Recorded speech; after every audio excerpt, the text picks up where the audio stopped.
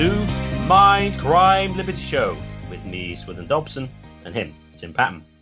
Today we discuss, are children overrated? And are children innocent? Tim?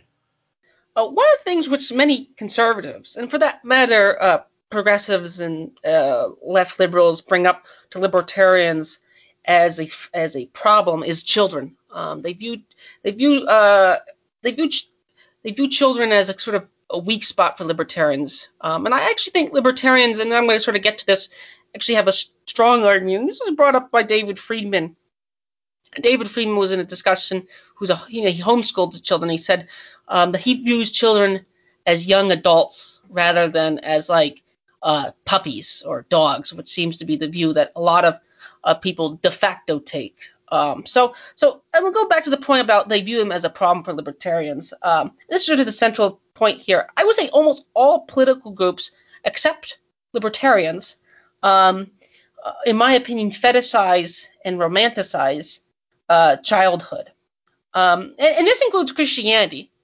Again, I'm not an expert on other world religions, but again, that's the society we live in, and the dominant hegemons are Christian. So Christianity says people must go in as children too.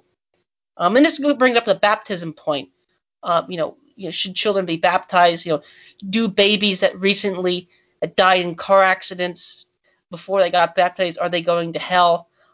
This goes back to innocence point. This will be like part 3 of this episode. But before we do that, I want to get to the other points. And interestingly, like the Twilight Zone, I was recently watching some of the old Twilight Zone episodes, and they had the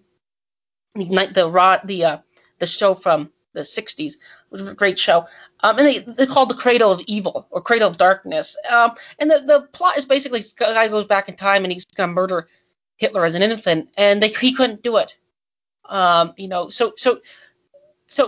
there's an interesting predestination point in there, but nonetheless, this goes back to the innocence point, which I think is related to the fetishization by most political groups of children. They view children as, I'm going to use the term blank slate or tabula rasa there, but I think they, in a way, they sort of view children as that, or like dogs. When a dog, bites at you, growls at you, you don't usually view it as a moral act. And my view is that children, and this is where I would say by technical analysis, children are as innocent as adults, or just entirely different category. Which gets into my first question, which I'll be asking you. But before I get there, I'm going to make a few other points. I'd say by the standards of morality and legal ease, you do have some people get tried as adults, which becomes a problem in the legal system. But it goes both ways. Some people complain that children get infantilized, but then they turn around when they commit a crime. People complain that this guy's going to get life in prison for something he did when he was 13, or get the death penalty for something he did when he was 13. So by those standards, children probably commit less crime than the older you get, probably. Now, there's the problem of adolescence. There's a great Albert Mohler lecture on this called The Invention of Teenagers, Invention of Adolescence. If you start with a continuum, you have, sperm and egg, and then you have, fetus, then you have fetus outside the womb connected to the umbilical cord, toddlers. Then you sort of slowly start, you can know how to use your hands, you know how to cross the street, then eventually you know how to read, talk. And at some point along, you hit puberty. But at some point along, you get these phenomena called young adults or teenagers, adolescents, slightly different words. Those people are sort of a gray area where society is unclear. Those people have more attributes of adults. But somewhere along before then is a category, if there is a category, that's a continuum, classic continuum problem. Walter Block loves discussing these, is children. And this goes back to the fetishization point. I would say most political groups fetishize them. My personal viewing of children is to view them as young adults. I do have a significant amount of interaction with them. I don't want to dox with a capital D my backstory or anything like that. And in the family, I have some interaction too. But my general view is that most people overrate and fetishize children. Now, maybe this is a good thing. I mean, in this way, I'm glad people dote over children. But for example, when children are at a restaurant crying or screaming, I'm sort of annoyed at that. Now, there's a way in which I Kantianize it. Well, if we're going to have future people when you have children, but maybe don't bring them to the restaurant or don't bring them to some lecture. Now, there's plenty of environments where, don't bring children there. That's a very old school sort of curmudgeon-y attitude. That children in that regard are a nuisance. And children do all sorts of things that would be viewed as nuisance. Now, you could call them young adults, but, children will say they hate you. Children will grab at their glasses. Children will throw things at you. Children in that regard are somewhat like animals in that way. They don't behave very well. So, which goes back to the fetishization point. All I take is sort of more a sober view.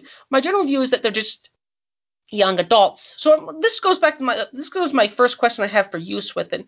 What is your general view on children? Are they just sort of weak? Are they sort of adults that haven't gotten there, or there's some category difference? I'm going to use a political science example. My example would be like, we have Libya and we have Britain. Libya is an undeveloped state with low state capacity. Britain is a highly developed state with a high state capacity. Now, this is a bad thing in some ways. Libya doesn't really have a registry of all its citizens. I imagine the UK could, or does. So having state capacity gives you ability to do certain things that could be considered immoral, or some blah, blah, blah, blah. There's lots of ways to drive moral. But having a low state capacity, which I would argue children don't have. Like, children just don't know how to use guns. Children don't know how to carry out their plans, don't know how to tie their shoes. So that really cuts down on their ability to actually carry out action, which goes back to the fetishization point. So that was my first question, Swithin. What's your take on what is a child, and what separates them from adults? Well, first off, I would say clearly children are human. And I would take this argument to the zygote is the earliest in utero version of a human. So in that sense, I would say, well, there is no categorical distinction between the zygote and the adult because they are both sort of rational animals. Whilst it is the case, though, that with children, many of their capacities are currently frustrated and they are not actualized because they're immature. So in that sense, they are small adults. On the other hand, though, what is sort of appropriate for a child, the environment, etc., is somewhat different, and the way you approach them is different to the ones that you approach adults. And I think this is largely due to cognitive capacity, because I think you tend to teach treat the retarded adults similar to children, which I think gives credence to that position. So they are different, and they do need treating differently. I mean, your examples of, like, they say they hate you and they hit you and stuff. I think to a large extent that's just because children don't internalize very well. They actually say what they think, because I think adults do that as well. They just don't say it.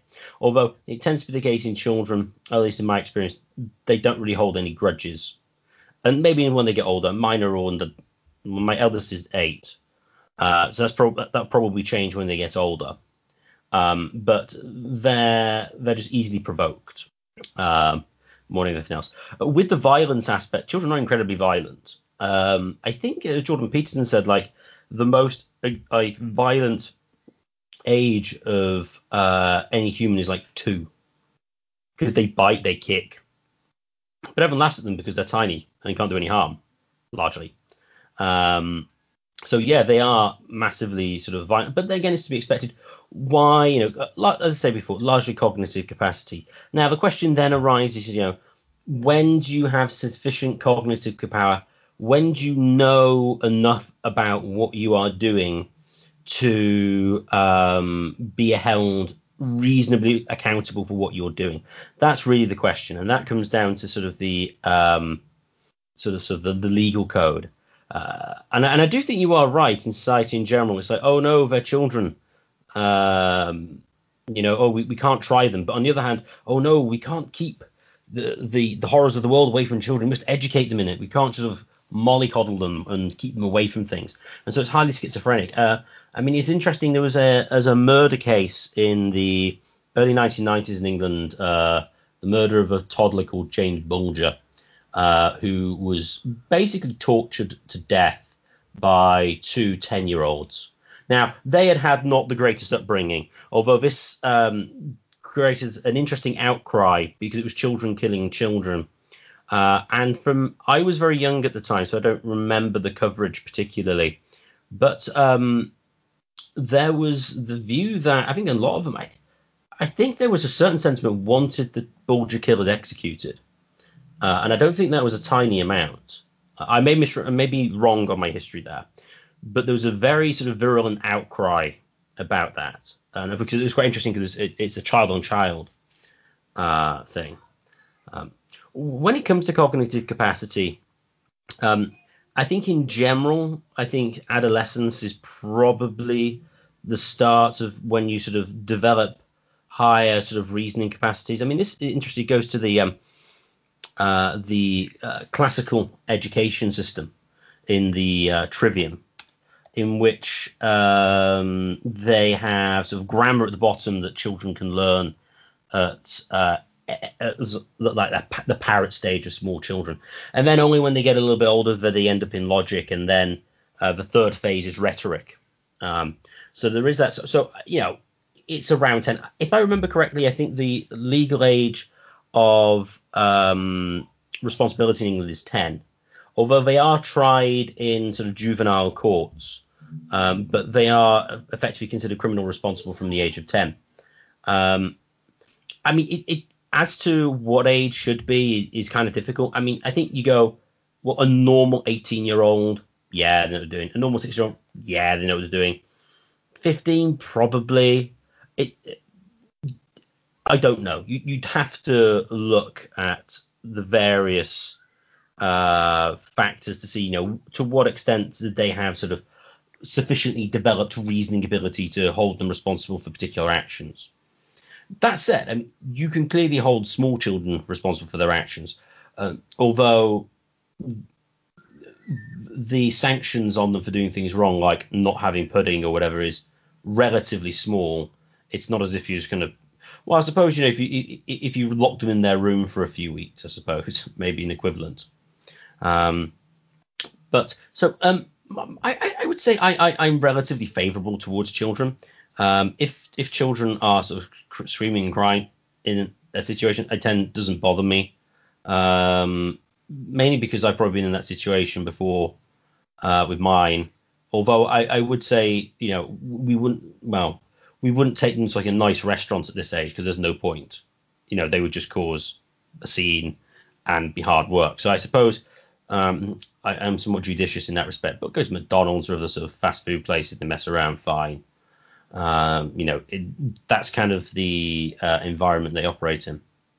But on society as a whole and their sort of view of children, I think society's view is sentimentalized, but I think the best thing to describe it is schizophrenic. There is the view that childhood is this golden age of freedom. And I think this largely appeals to some adults because basically they want to go back to being children because they don't have any of the responsibilities of an adult. Which is interesting when you look at children and their interests. Children never want to be children in stories. They always want to be adults because that means they have agency, you can do things. It's only adults who want to be children in that respect. So you could argue there's somewhat an infantilization of adults to a large extent there. But another reason I think why you have sort of a romanticization and sort of sentimentalization of children is birth rates are so low. Birth rates are in England like 1.7. If you take the white British, it's like 1.3. So any child you do have has to be imbued with all the parental import that traditionally you would have had, 3 or more because, contraception didn't work particularly well. And so all the value is put into this one child. Whereas you have multiple children, then, well, it's spread. And also what it means is ironically, you give the child more freedom in that situation because you can't keep tabs on them in the same way. One argument I remember listening to something a while ago claiming that one of the reasons why you have such a massive safety culture today is the birth rates are so low, and so we can keep tabs on all these children. Where if you had like 3, 4, 5 of them, like it's simply not possible, and so they are freer as children to do as they see fit. So on the one hand, you have this sentimental. So with marginal utility, if you have loads of children, as it were, the marginal value of any one child is lower because you've got more of them. Whereas if you have only one child and everything is just thrown on that single child. So I think diminishing margin utility explains it to some extent. But then again, the odd thing is you have one child, but then you have the fetishization of women working for large corporations because they can do it in the workplace. And so actually children and well, I suppose this is interesting. You kind of get the child as a sentimentalized object, but then sort of like the traditional accompaniments to raising children are sort of outsourced or given to some other organization and sort of taken away from their parents, which is kind of strange, but is effectively what is the case these days. So yes, you have a sentimentalization of children, giving lots of value, but at the same time, we don't really like children because we don't want very many of them because we can't engage in our careers as much as we'd like. Oh, and they're too expensive. So we'd rather have a higher standard of living. To parents working in corporations for large money a year with relatively holiday will farm out the childcare to somebody else, but then we'll kind of sentimentalize our child. That seems to be, I think, an accurate portrayal of society's current view of children. So those would be sort of my overall thoughts on the original question.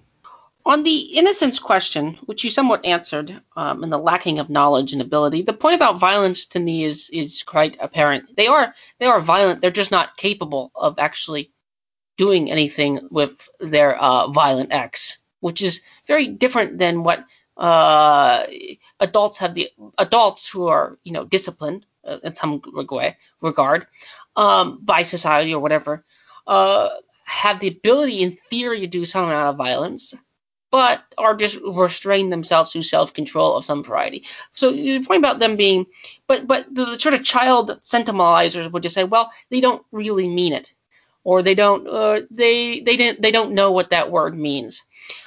When children says "I hate you" to you, I think they actually do. Your point to saying that adults do it too, I think actually they do hate their mother when they take the toy away. And if you actually ask them, there's probably, if you actually gave, here's a toy and here's a button to kill your mother, which would they choose? I think if you ran this game enough times, I'm quite certain a lot of mothers would get killed if you played that sort of weird hypothetical game. I don't think that would be true if you did it with adults. Here maybe it would be true. I wouldn't do that. I wouldn't do that with many of my family members, even the ones I might not like. So I wouldn't play that kind of game. But I think young children would do that game. So that comes to the question of knowledge, and they just sort of lack the knowledge. So they are potential adults, but they're not there yet. And your point about you were in that situation too, but you're more judicious. That's true. This comes up. Michael Malice was making this point that why are people bringing children to restaurants that are like somewhat not fancy with a cat, like some place that children shouldn't be there. Like and that sort of goes to the point where children do, and this goes back to the overrated point. There are certain things that cannot be done easily with children. You can imagine a better society that's more, I don't know. Although, interestingly, the hyper-child-friendly societies actually tend to have even lower birth rates. That's one of the sort of like the insights of some of these Nordic countries, is they have all these sort of, subsidized daycares and things like that. And actually, they even have lower birth rates. So the sort of standard line, well, we can't have children because women can't work. Well, women need something to do when they're to raise them. Well, they actually have even lower birth rates probably, and that's actually one of the kickbacks of a lot of the pronatal policies. I'm not talking about like the baby bounties. I'm just talking more about those kind of policies. So I just take a sort of sober view. I think there's certain actions that if you want children, you have to make a choice. You have to make a choice in that regard. I don't think any highly successful person, and I was watching about Elon Musk, for example. He has like 8 children, but I think he said he spends hardly any time with them, for example. So I think any highly successful like entrepreneur or any other general or any great person is going to be a pretty terrible father in that regard, or mother for that matter. I think the CEO of Lockheed Martin is a woman. I doubt she spends too much time with her children. Interestingly, Margaret Thatcher's children were both grown when she became a politician in that regard, which that's a lot different than when they're like 30. But I don't see any of these sort of great intellectuals or leaders in the past or any figure like that. So there is a trade-off of having children and actually raising them with a capital R of any sort of hands-on approach, which goes back to my point: are they overrated? Now again, I sort of Kantianized it.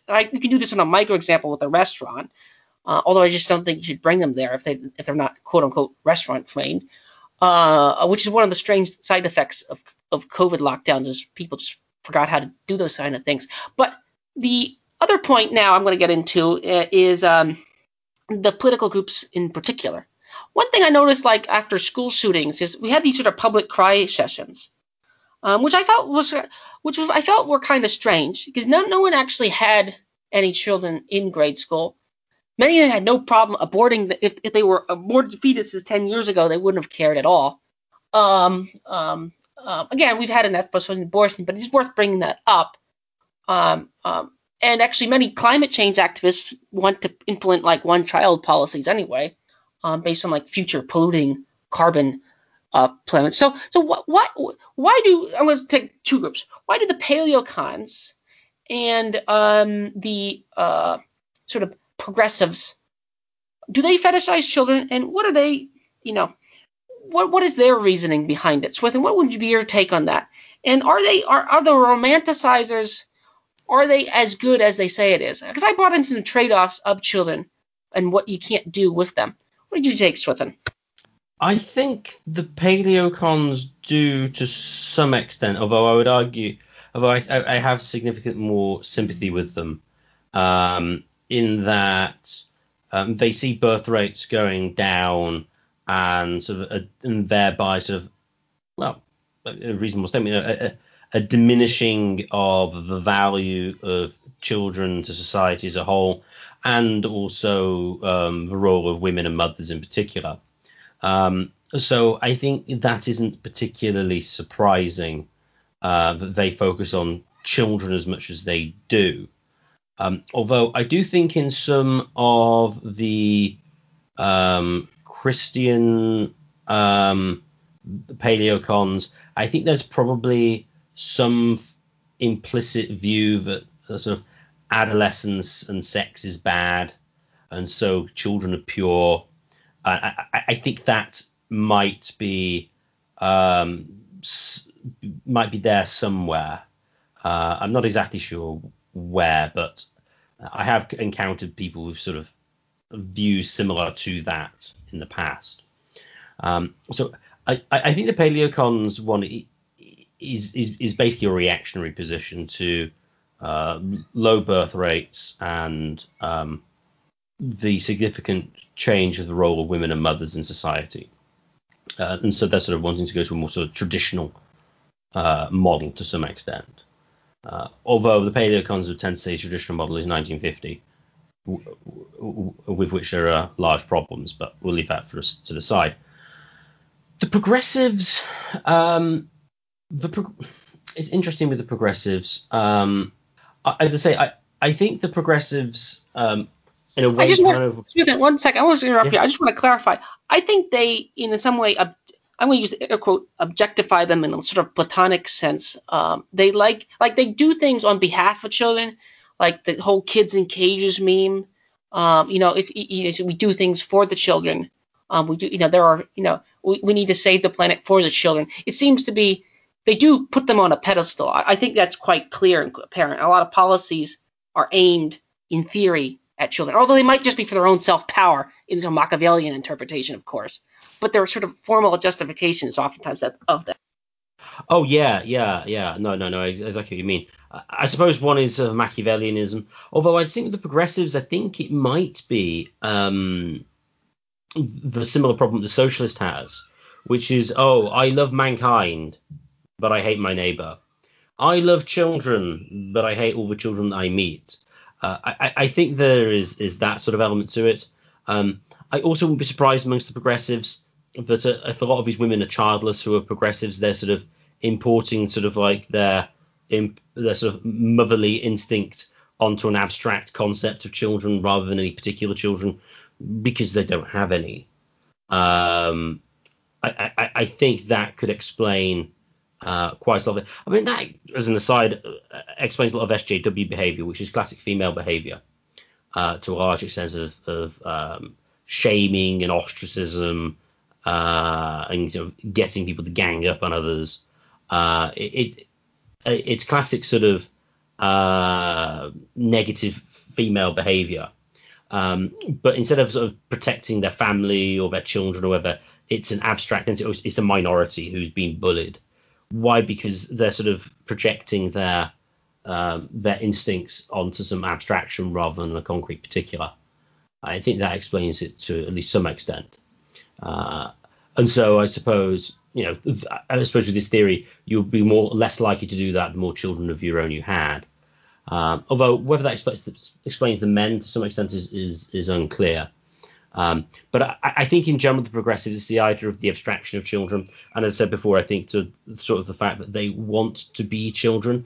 So, for example, I mean the progress or just like the UBI supporting leftists, what they really want is just the state to pick up the tab and so they can do what they want. Like literally, that's it. It's what Rothbard would have called the modal libertarian. We want the daddy state to pick up the tab so we can basically do what we want, and so we are free. And I think to some extent they view childhood as a situation in which they did that. So I think that would be my initial thoughts on the differences between the paleocons and the progressives here. Interestingly, your point about the grass is always greener on your side of the street, which was your earlier point about kids want to be adults and adults want to be kids. I myself don't really have any interest in returning to childhood. Not that I hated my childhood. I just sort of have a neutral view. Now again, the sort of critic would say that I'm just sort of privileged. I'm just sort of part of the, or something like that. That's what or I live a charmed life or something like that. That was what the critic would say. But the amount the naturalists like the Ivan van Illich type people, sort of the deschooling type people would say, well, that's just because public schools are a particularly bad organization, and I'm generally against them. Although I don't, I think homeschooling in that. At times, private schooling and homeschooling, if you have enough children, ends up being some getting onto the road of just being public school anyway. And it's based on the curriculum, too. You can run a homeschool like a public school in a way, or somewhat.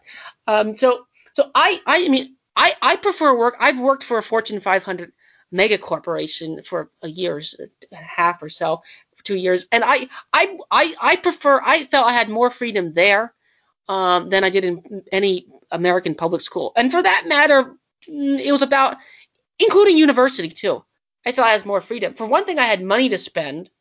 For one thing, I had money to spend. I mean, I could go in, so in that regard, childhood with a capital C, you don't have capacity to do things that you want to do. Again, now you are limited by society, you're limited by nature, you're limited by all sorts of limits. This goes back to this point, they'll just call I'm privileged. I think to some extent we can expand this if we expand capitalism and property rights. There might be other limits. We don't need to name them, cultural or other things. But I do think That right. In that regard, I'm glad. I take the sort of family is important. But children in particular, they come with problems that they are time consuming. Even if you take your argument that you have more of them, it actually makes it less, which I think is entirely true. It's sort of a paradox almost.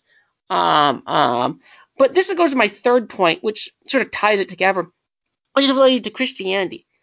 You know, and this is the baptism point. And this is somewhat related to knowledge too, because like this, what separates an adult from a child? Well, this is sort of what the viewpoint of baptism is. It's like a lot of Christians do infant baptism as like just a marker, and then some of them do adult baptism. You have to make a commitment, and that commitment is more based on knowledge. You know what you're committing to. The infant doesn't really know. It just looks like a bath that just throwing water on his head. It's almost silly, or dumping him in, or whatever. There's different methods. So in that regard, baptism as a marker is an interesting thing. And again, as we live in a Christian or a post-Christian society of some kind, somebody was making a joke that the COVID vaccine is kind of a baptism for certain people. So what is your take on knowledge with respect to baptism, and what is the view of Christianity regarding children? I brought up the example about a child that died in an car accident, who isn't baptized and is like 2 days old. Is that child going to hell? If of course hell exists, is that child an atheist? Like what is the Christian view on this type of things, and what's the significance here? Well, as you may expect, there's a variety of views on this. So it depends on the approach you take to say like original sin and whether that implies original guilt. Two broad camps in the Protestant tradition, sort of like the Baptist and sort of the Presbyterian one. The Baptist view tends to take the idea that infants are basically innocent before God, all of them, until they reach some sort of age of accountability for which they can be held responsible by God for their actions. Now, as to what age that is undecided. Do you take 14? Do you take 10? There's various things you can take from, say, like the Old Testament to say that. One certainly by the age of 20. The reason I say that is because that's when you could fight in the military for Israel, according to Leviticus. It's Numbers, I think. There's that. So when it comes to but with the sort of the Presbyterians will treat God as not just saving individuals who are united with Christ, but rather you save things like families and nations, and they have much more of a stronger sort of corporate ontology. And so the idea would be that if the family or the parents or the father more in particular is Christian, well then in virtue of his faith, the children are considered Christian until a point at which they sort of declare that they aren't, effectively, which again would go some form of age of accountability. But then they would treat the infants of unbelievers as basically guilty. Now, obviously, not all of them would hold this view. You could see where there would be sort of symmetries between certain positions, but I don't think any of those things I've said necessarily implies on sort of on the social ontology aspect or anything like that you hold whether they're guilty or they're innocent. So with sort of baptism in general, the Presbyterians and the Anglicans, or the Episcopalians, as you probably call them over there, the baptism there is just showing that they're part of a believing family and therefore considered a member of the church. But that wouldn't necessarily be so they would have that as a sign, and they should be considered Christian but on top of this, you always have things like confirmation, which is normally about 12, 13, similar to sort of the bar mitzvah ages in Judaism, in which they make an affirmation for themselves that they believe what their parents said, believe what their parents believed, essentially. You always have that dual aspect, at least to my knowledge, in all cases. Whereas the Baptist is basically, well, no, baptism is just for the individual, and the individual just has to decide. So it's very much more of a focus on sort of decision and individual willing. Although that's certainly true when it comes to confirmation, but there's an element that sort of the parents can have more of an impact on deciding than they can in sort of like a Baptist position. Although interestingly, the Baptists will tend to do dedications instead, which to a large extent function like baptisms anyway. They would have, say, things like, the parents will declare that they will bring them up as and teach them and bring them to church and stuff like that, which isn't too dissimilar to the to baptism in the Presbyterian position. Although though there would be differences when you get into things like, what does it mean? So you get things like baptismal regeneration amongst sort of like the Roman Catholics and the Orthodox as well. If you go some of the heavy sacramental ones where sort of these actions aren't just sort of signs, as it were, or symbols, they have some sort of real efficacy. So but that's more of a some Anglicans would hold that position. So as I say, it's a somewhat of a broad church, and it covers a multitude of different areas. So there is no one view, and I think I've outlined the positions fairly. The point about this is not only in regarding innocence toward that. There's two levels. I'd say, again, we live in Christian culture, so that's just sort of historically Christian culture, at least. So there's that level, but there's also sort of as I stated earlier, the sort of legal, have they committed any crimes, or have they committed any moral wrongdoings? If of course morals or crimes exist. And as you brought up your example about 2-year-olds being extremely violent, they are, but they don't have a high stake. They're violent with no capacity. In that regard, they're like if Libya tried to invade, China, that wouldn't go very well. But if it went the other way around, it would probably go quite well, for better or for worse. So my point regarding those is that knowledge and ability to formulate actions. This is the Misesian human action, humans act. And I think children pose problems for all groups, not just libertarians. I think there are some upsides to treating children as more or less de facto adults, and I think there's certain ways in which, Christianity has certain loopholes. Like a lot of these sort of theodicy type things pose problems for children who die young of natural causes. It doesn't really, if it's about building character. Well, they didn't have that 6-month-year-old did it build character. And then as children get older, they sort of exist in a gray zone. They sort of exist in a gray zone where they're both there and not there. They're both adults and children.